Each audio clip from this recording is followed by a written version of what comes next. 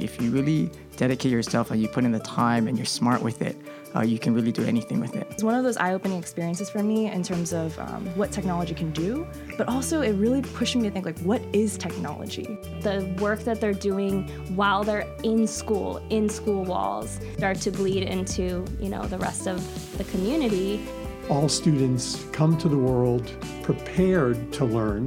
Providing these beautiful learning environments where everyone's together, trying to help everyone be the best they can be. Authentic learning experience, collegial relationships that are ultimately going to yield a positive school culture where learning flourishes. There is no artist who paints without their whole life coming into that painting, right? Same with every musician and every writer and every teacher for that matter. You are listening to the What School Could Be in Hawaii podcast. Here's your host, Josh Rapoon. Hey everybody, this is the What School Could Be in Hawaii podcast. My name is Josh Rapoon. I'm your host. Today we're with Susannah Johnson, who is the founder of Individualized, Realized. Susannah, welcome to our show. Thank you for inviting me. So we don't have much time when we have a lot of ground to cover. So I'm going to have you just sort of take a few minutes to talk about your resume, your CV. Oh my goodness. Yeah. Okay, so I started in exercise physiology and business for a long time before I finally just got tired of chasing the dollars and chasing something that was not purposeful to me, and ended up in teaching. Of every job I had as a manager, I loved helping my staff get better at whatever they were doing. So I decided to try teaching. And at the time, Hawaii had a shortage for teachers, so there was the emergency hire if you had a degree. John Sosa, who we all know and love, took a chance on me over at Aiea High School. And then within a year and a half, I was teaching full-time at Asset School. So how does your exercise physiology background and your business background, just in general, inform your work now as an educator and as a supporter of educators? That's a great question, but it was very easy early on to recognize that there was a lot about education that didn't make sense for what was going to happen after kids got out of school. I was really frustrated by teachers who had gone from school into education training and then back into schools, and they didn't have any connection to what was needed out in the business world. What did somebody need to have? What skill set did they need to have to be able to not only function but thrive in whatever their chosen profession was? And so it was easy to make that connection between my history in non-education into effective education. So yeah, I had two careers after leaving high school and wasting a couple of years in college, drinking a lot and playing a lot of rugby. I was a chef, and then I was a hotel manager, and then I went back and got my undergrad and then went into teaching. So I hear you when you say that there's a lot of experience that you bring. You feel like that?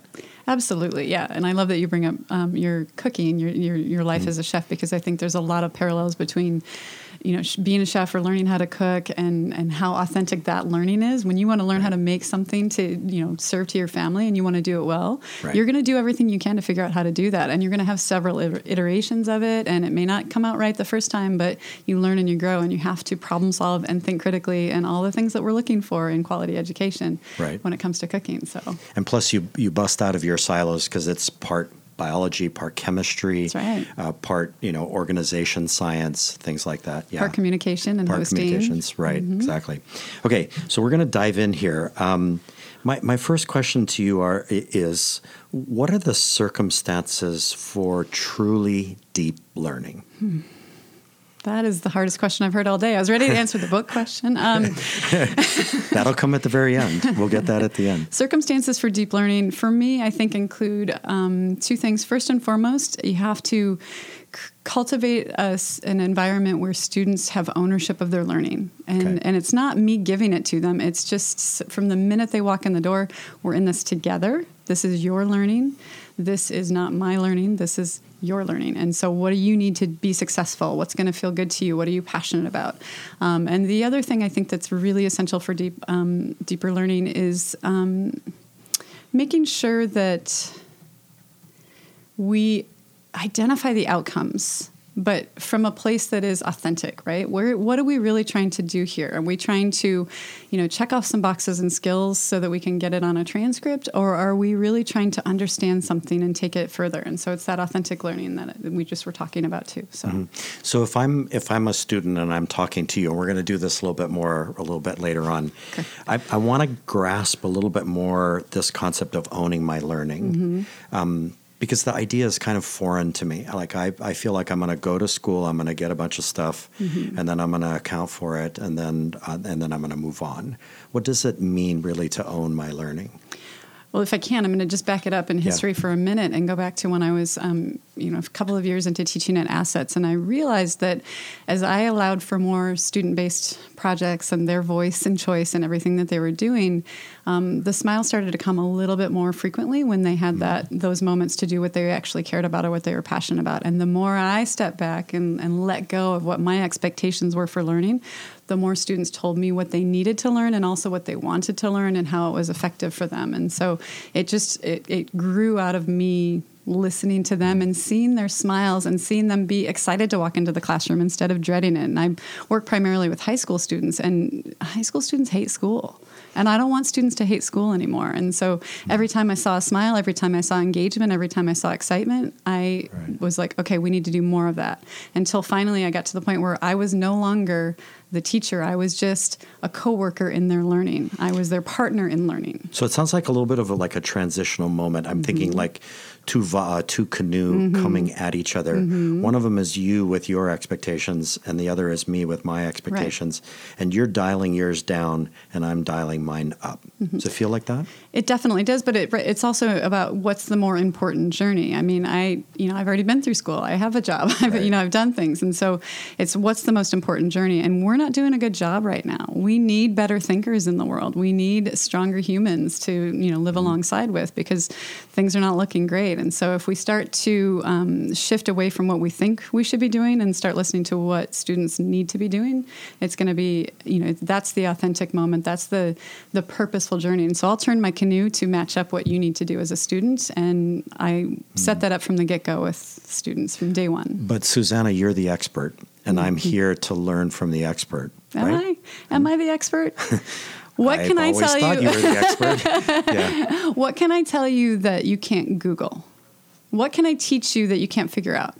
And for me, that comes down to some essential human skills like critical thinking. So I can teach you some of the strategies I've learned from critical thinking. I work with the Foundation for Critical Thinking and Dr. Richard Paul's work. And I think that it's really important to start to say, okay, I know how to do this. I can do critical thinking and I can teach you how to do that. I don't know how to build a website from the ground up. I don't know how to create a robot. I don't know how, there are lots of things I don't know how to do, but I can help you figure out how to do that, because we can learn anything we need to learn. And once you learn how to learn, everything opens up for you, right? So if you're my student and I'm trying to tell you how this is going to work, I'm going to start by saying, this is your journey. This is your learning. We will work together to figure out what is it that you need to get credit for? What are you passionate about? And then how do we work with your strengths and overcome some of your challenges and maybe rise up some of the skill sets in order to get to that place where this works? So let's dive into it, and let's say that I'm that student and I'm interested in getting some information out to people, and I'm actually interested in building a website. Okay. And so your first question to me is, as the student, like, I don't know, maybe I have a question for you. You have a question for me. What's your question for me? I start with lists with students, and I start this with everybody that I talk to. Like, what are you passionate about, and what are you thinking about today? And that can change on a regular basis, and we can do this again and again. But ask a student what they're excited about. So I had a student a few years ago who was really excited about photography, and he was very good at it, very passionate about it. But he's dyslexic, and so he hated English class all the way through, hated reading, hated writing, all of that. But he decided he wanted to put his photos out onto a website. So he started to build this website. He started to learn the technology, which was fairly easy for him because he's kind of tech savvy. And so that didn't take him much time at all. And he knew how to solicit support from some of his peers who were faster at that stuff. And then he started taking pictures. But then when he put it up on his website, he, within a few weeks of doing this, came to me and said, my writing isn't good enough. I need to be a better writer. Can you help me get some resources or help me work on my writing so that it's better? That's authentic learning. That's driven out of a need for him to be a better writer. So the student who did not love writing, did not love English class, was spending his extra time learning how to write better, So my question was going to be about what is an empowered learner, but let's just pick up on that moment. Right. Mm-hmm. What happened to him that he came to this conclusion that he wasn't a good enough writer? Like, how did he even know the difference between his writing and good writing? That's a great question.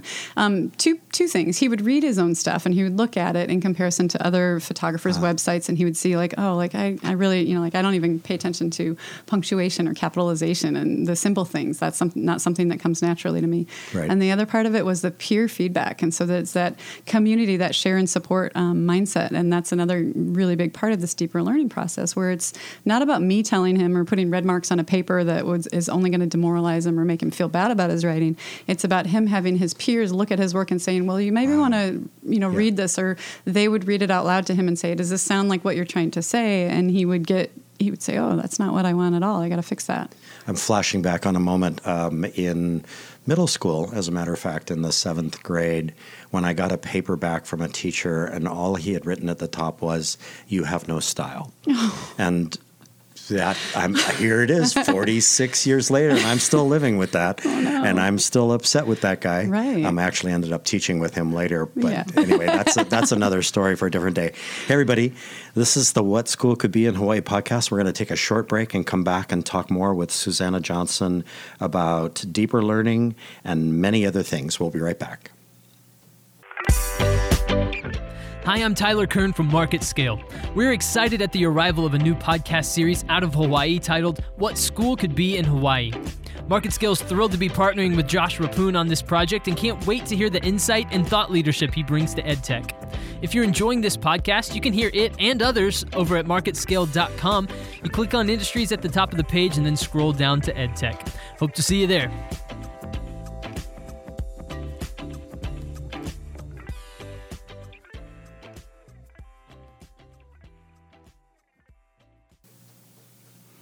Hey, everybody, we're back. Susannah, I want to voice a concern.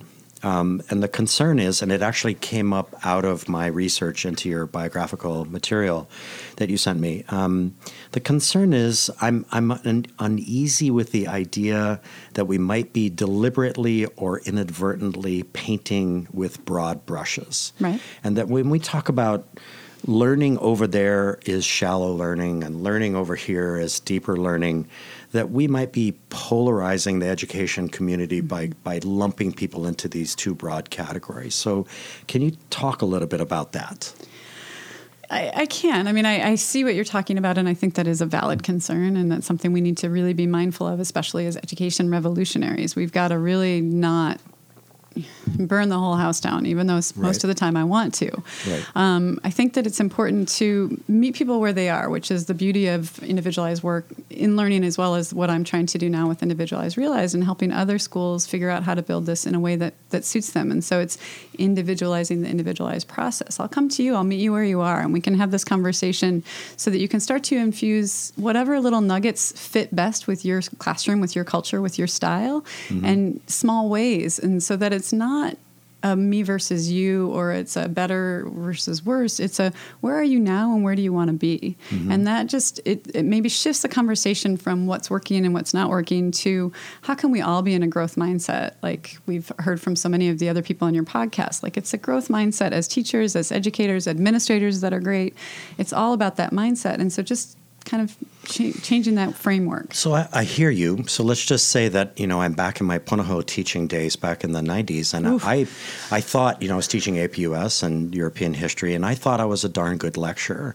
Mr. Rapoon, he could deliver a good lecture, and my students really appreciated that. So I feel sort of a little bit uneasy that you're characterizing the work that I'm doing as like not deeper learning. So I'm trying to figure out how we bridge this together. And I think you've answered that by saying we just have to start talking to each other, right? For sure that. But then the other thing I would say is that that's not necessarily not deep learning. Because we all turn on podcasts. We're here right now doing one. We're all listening too, right? Right? That's a great lecture. A good podcast is a great lecture. And TED Talks got us moving back into that framework where we saw lectures that were meaningful and powerful. Right. And you have an amazing style and a gift for knowledge and also a gift for conversation. And so I'm sure you were a great lecturer, and that's not something that's not authentic or deep learning. Right. What I think is important, though, is allowing students to come to that stuff in a way that is purposeful for them. I'm not going to make you sit through my lecture on Nietzsche, even though I'm a big fan and I have a lot to say about Nietzsche,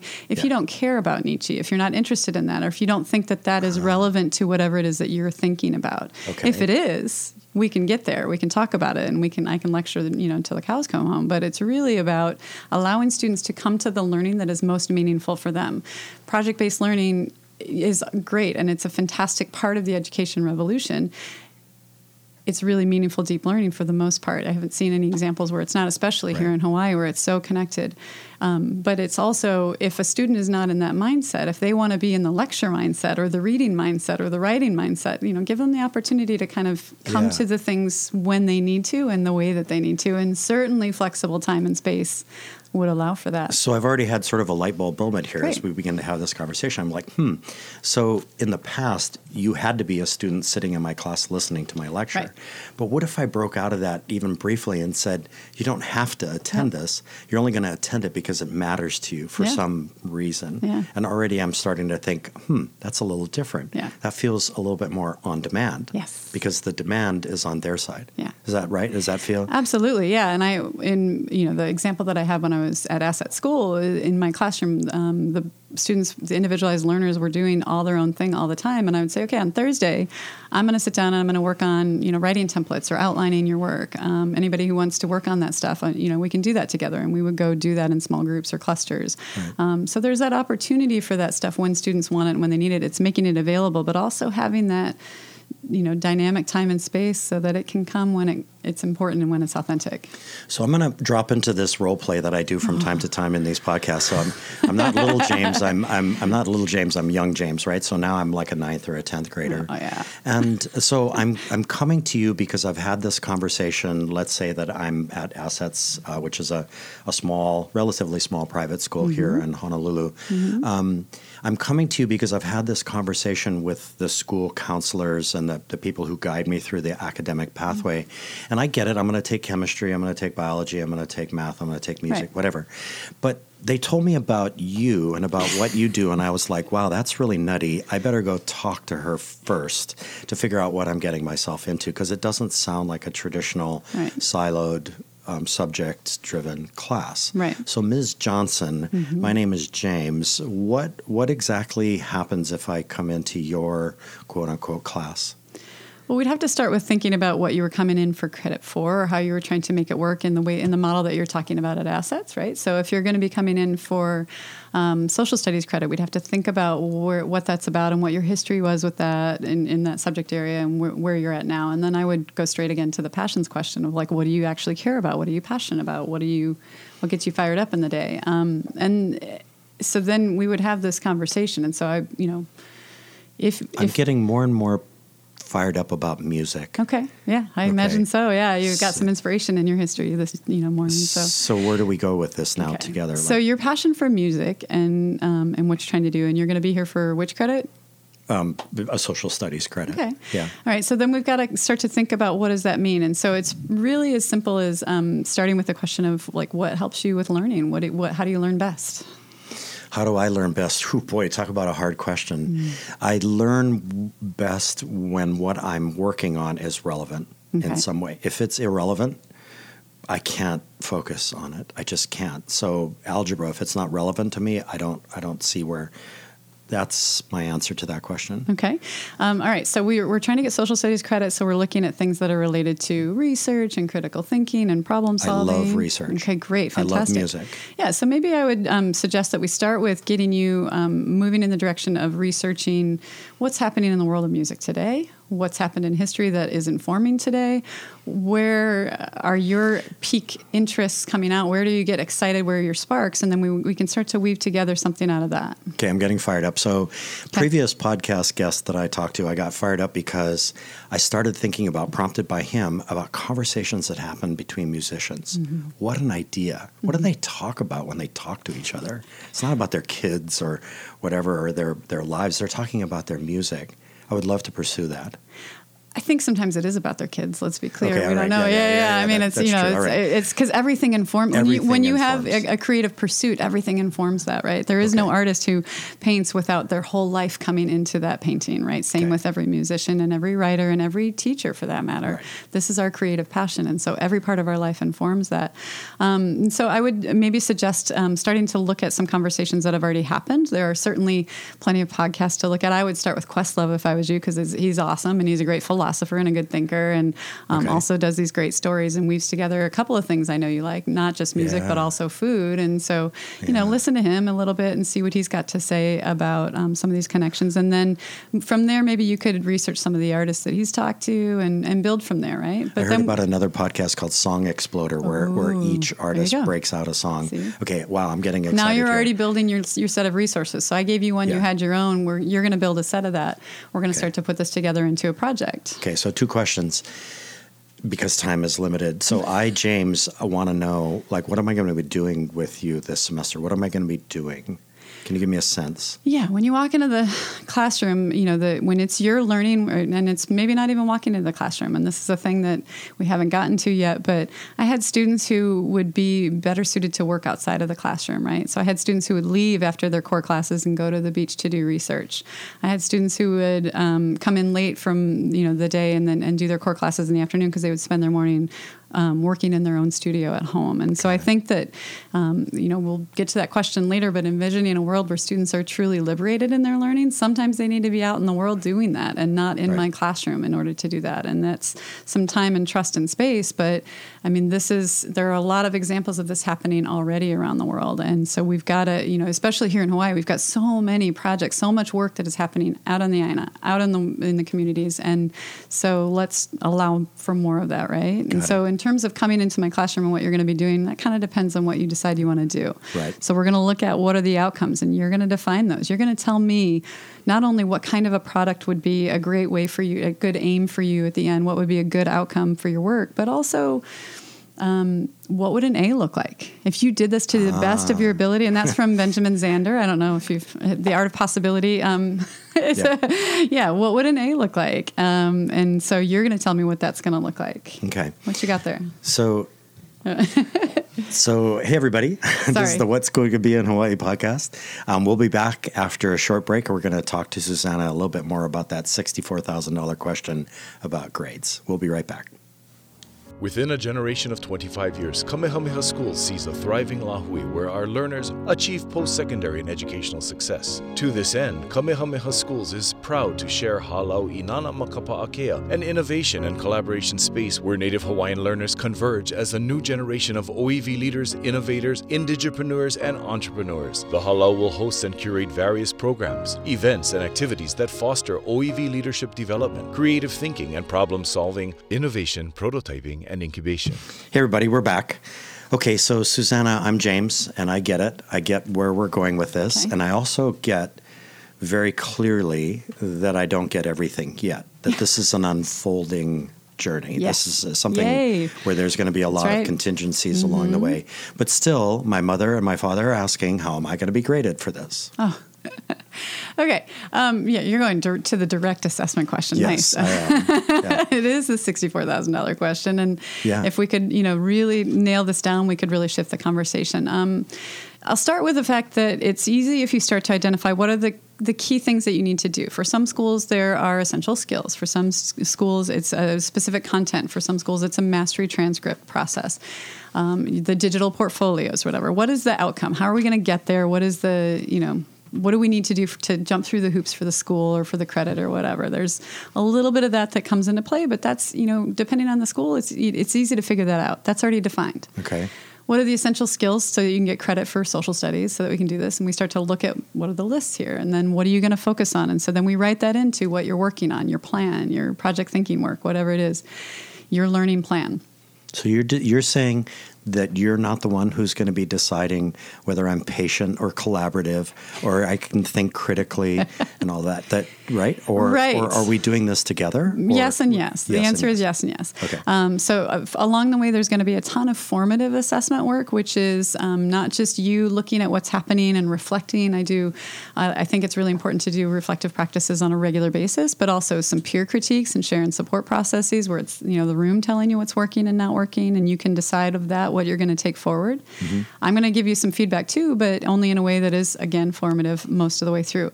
For the grade purposes, because we were still doing that when I was teaching in this format, it's, it depends on how the school structure is. But in my case, it was, I'll weight it equally, your evaluation of yourself and my evaluation of your work in the process at the end. So I'm stepping out of my role as James here for a second and recognizing that there isn't this traditional bell curve, that there's a possibility everybody could get an A. Everybody could get an A. And I want everybody to get an A. But even that doesn't sound comfortable even to say that. It's just everybody will be evaluated in the way that is agreed upon together with the instructor, with the guide.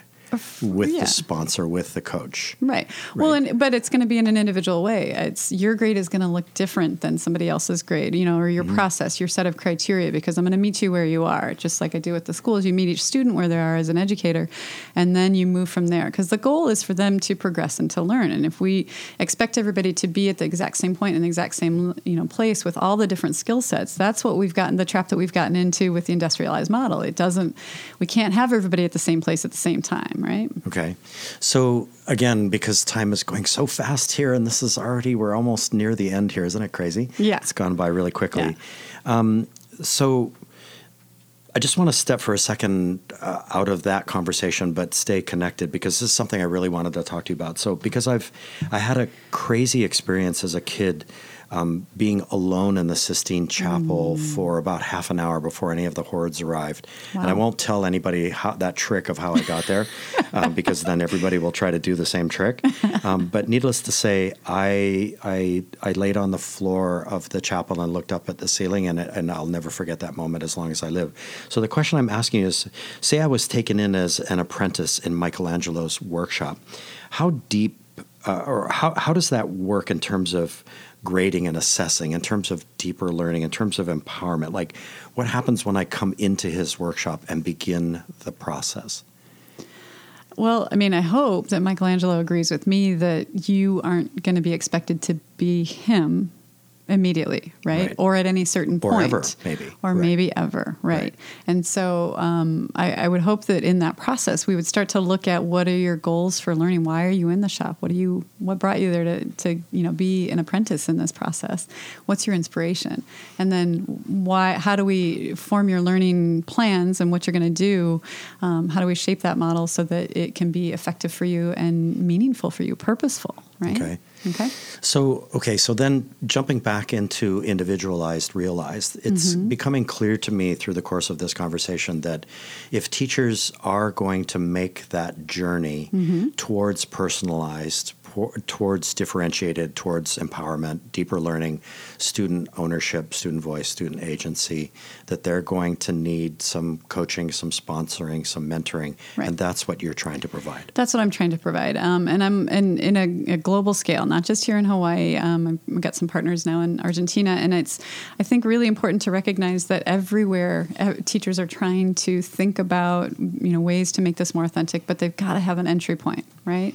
And so, yes, that's what I'm trying to do, is to help every teacher feel empowered to figure this out in a way that works for them, to infuse their work with whatever component of this is essential or meaningful. But I would also offer the argument that this works for all of education, K all the way through, PhD programs. This works for businesses and leadership. This works for humaning.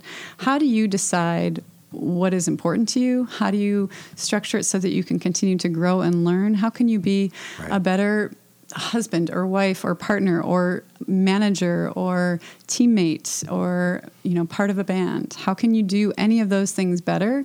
And let's boil it down and structure it so that you can realize your own potential. Right. So as we come down to the end, I just want to do a little bit of a, I don't know, sort of a simulation, but I want to provide a little bit of context first. So I just want to say to our listeners that we're definitely committed to public, private, and charter conversations because we're all teaching the same kids. Yep. Here, when we're talking about our Department of Education, we're talking about roughly 180,000 students. There's roughly 285 public schools, including 37 charter schools, which have about 12,000 charter school students. There's roughly about 14,000 teachers, public school teachers in Hawaii, and that our public schools are developing three major themes: student voice, teacher collaboration, and school design. So what I want to talk about is this school. Let's call it a school. I know it's a business for you, but let's call it the Individualized, Realized School. Yeah, I'm into it. And for just the last few minutes that we have together, you're also answering the question what school could be to you, Susannah. So walk us through the front door and then take us on a little tour of this school called Individualized, Realized. It's cute because you started with a front door, and that would be my first thing. There would be no front door. Okay. Whatever door. Are we arriving by parachute? Are we coming in through the ceiling? Whatever floats your boat. Okay. All right. I think that if we come back around to time and space being flexible and malleable, we've really got to let go of it being in the classroom, right? And Pacific Blue Studios is trying to do this. Like, what does school look like when it's no longer in school? Wow. Okay. I'm stopped in my tracks because just a few seconds ago, my mind had decided that I was going to be crawling up the side of the building and in through a window. Yeah. But now you're telling me you can. I can't. Sure. I can, but I don't know what window I'm crawling in because it sounds like the school isn't there. It could be anywhere. No, it could. And I think that this is what part of the conversation that's so great. This is why we love Hawaii so much, because we're in this, and I recognize the need for all the different opportunities and all the different spaces. I want to be in the music classroom that we were just talking about in your podcast. Right. I want to be in Kupuho Academy, an MPX program over at MidPAC. I want to be in a lot of the programs that are happening here in Hawaii. You're saying I could? And I think you should. Yes. Wow. I think that there should be a place and there should be an opportunity for students of all of these different organizations and all of these different types of schools and educational environments to come together in cohorts that work in a meaningful way, right? And so I envision a world where my student, who this past year was working on a project for beach cleanup, not beach cleanup actually, she was looking at usage and the amount of trash and the type of trash for all the different beaches of Oahu. And as I sent her on a goose hunt for finding some good experts in this process, all of my friends, and I have several that work in the oceanography business, both public, private, and university levels, she was unable to find anybody who had a study like that. Wow. So now already we're starting with something that is really powerful and purposeful. She's like, wait, nobody's done this before? It's original. It's like a PhD dissertation. Right. You found an original topic. Yeah. Okay. And she was going to the beach to do her work, and she was getting this data and doing all this stuff, and then she was going home and working on it. And so she would leave the classroom or leave school at middle of the day and go to the beach and do this. And everybody's like, oh, you're going to the beach. That's so great. She was working really hard. And then I would get notes from her or texts and when she was finished for the night, sometimes 7 or 8 o'clock at night. That's not me telling her to do homework. That's her doing her work and being excited and passionate about it. Right. So skip ahead to what I envision. And so then I've got maybe some cohorts down in Brazil who are working on some of the problems with the beaches there. And they're like, oh, okay, so, this student in Hawaii had this study she showed that, tourists really didn't account for as much of the trash as we thought that they did. And the beaches that were heavily used by tourists were actually a little bit cleaner because people were mindful of it and they were paying attention. And the types of trash that we saw, there were little bits of this and that, but they weren't really the things that are causing damage to the reefs and damage to our ecosystems, right? It wasn't the plastics that are staying everywhere and that kind of stuff, which is what she found in her study, and it's great. But have her, coaching or working with the student in Brazil to set up the same study or to look at it and say, okay. And then maybe you get some students who are interested in some of the, geography related stuff of ocean currents and what's happening in these, connected places. And so Brazil and Hawaii are not connected by the same ocean, and yet, right. Right. So, And so then all of a sudden it gets bigger. So to me, the school that I envision is a place where the critical thinking skills are at the core and forefront of who we are. And we are coming together for the UN 17, global problems, global issues, and trying to really consider the world in a way that is authentic and meaningful so that we can be better humans collectively. Right. But in a way that comes from each of us individually in our own passions. Right. So the overwhelming feeling that I have in this moment is one of complete exhilaration because I'm experiencing an imagination that actually has that possibility in reality. On the other hand, I'm feeling sort of a deep sense of regret because I feel it because I can't go back through the time wormhole and do school again. Yeah. But if I were able to do that, that's the way I would have wanted to do school 45 years ago. Yeah. It's not too late. It's not too late. And so in a sense, you're going to go to music school soon, right? We're going to set that up. I'm going to go to music school, but you see what I'm saying, right? Can I just really quickly jump back to earlier you were talking about how parents receive it and, like, what do you mean? Is my kid going to get credit for this? Is this a real class? What's happening? Right. Every single time I sat down with parents, if the students had already been doing it for even a week, the first thing they said was, I wish I had done this when I was in school. Wow. And that to me means we're on the right track. We're moving in the right direction. I got happy students. I got parents that wish they could do the same thing and are happy that their kids are happy. Let's start there. Let's start with everybody actually being excited about learning and not hating going to school. Yeah. Susannah Johnson of Individualized realized it's been an honor having you on the podcast today. Thank you so much. Thank you for having me, Josh. Coming up on the What School Could Be in Hawaii podcast, we have an amazing trio. Director of Kupuho Academy at Mid-Pacific Institute, Mark Hines. Mid-Pacific Vice President of Academic Affairs, Lee Fitzgerald. And last but not least, PBL Works Director of District and School Leadership, Dr. Lisa Morales. Find the What School Could Be in Hawaii podcast in Apple Podcasts, Google Play, Spotify, and Stitcher, as well as at mltsinhawaii.com. Join the ongoing conversation across social media. Look for Most Likely to Succeed in Hawaii on Facebook, at MLTS in Hawaii on Instagram, and at MLTS in Hawaii on Twitter. Tag your posts with hashtag WhatSchoolCouldBe, hashtag Deeper Learning, hashtag EdChat, and hashtag Education. We want to hear from you. Send your comments, questions, and feedback to mltsinhawaii@gmail.com or direct message us on Twitter at mltsinhawaii. Our next interviews will be recorded on Saturday, October 26th, starting at 9 a.m. Hawaii time. You can join us in the studio through the magic of Facebook Live. Find us at the Most Likely to Succeed in Hawaii Facebook page. Video of each interview will also be available on demand on YouTube. Look for What School Could Be in Hawaii playlist on our Most Likely to Succeed in Hawaii channel. If you love this podcast series, we would really appreciate a rating and review in Apple Podcasts. It's the best way to help us reach a wider audience of innovative educators. And please feel free to share this series with colleagues, friends, and family. Your host is Josh Rapoon. Our technical producer and podcast consultant is Ryan Ozawa. Post-production is by Hawk Media Productions, the digital media program at Kealakahe Intermediate School. The editor for this episode was Marlone Utrera, under management from Student Director May Kanata, all under the guidance of Media Director Matthew Williams. Special thanks to photo and video contributor for our October episodes, Matthew Tong, a media and English teacher at Stevenson's Intermediate School. And a huge shout out to Ted Dintersmith, author of the book What School Could Be, an education change agent. Now, off to your next education adventure. Class dismissed.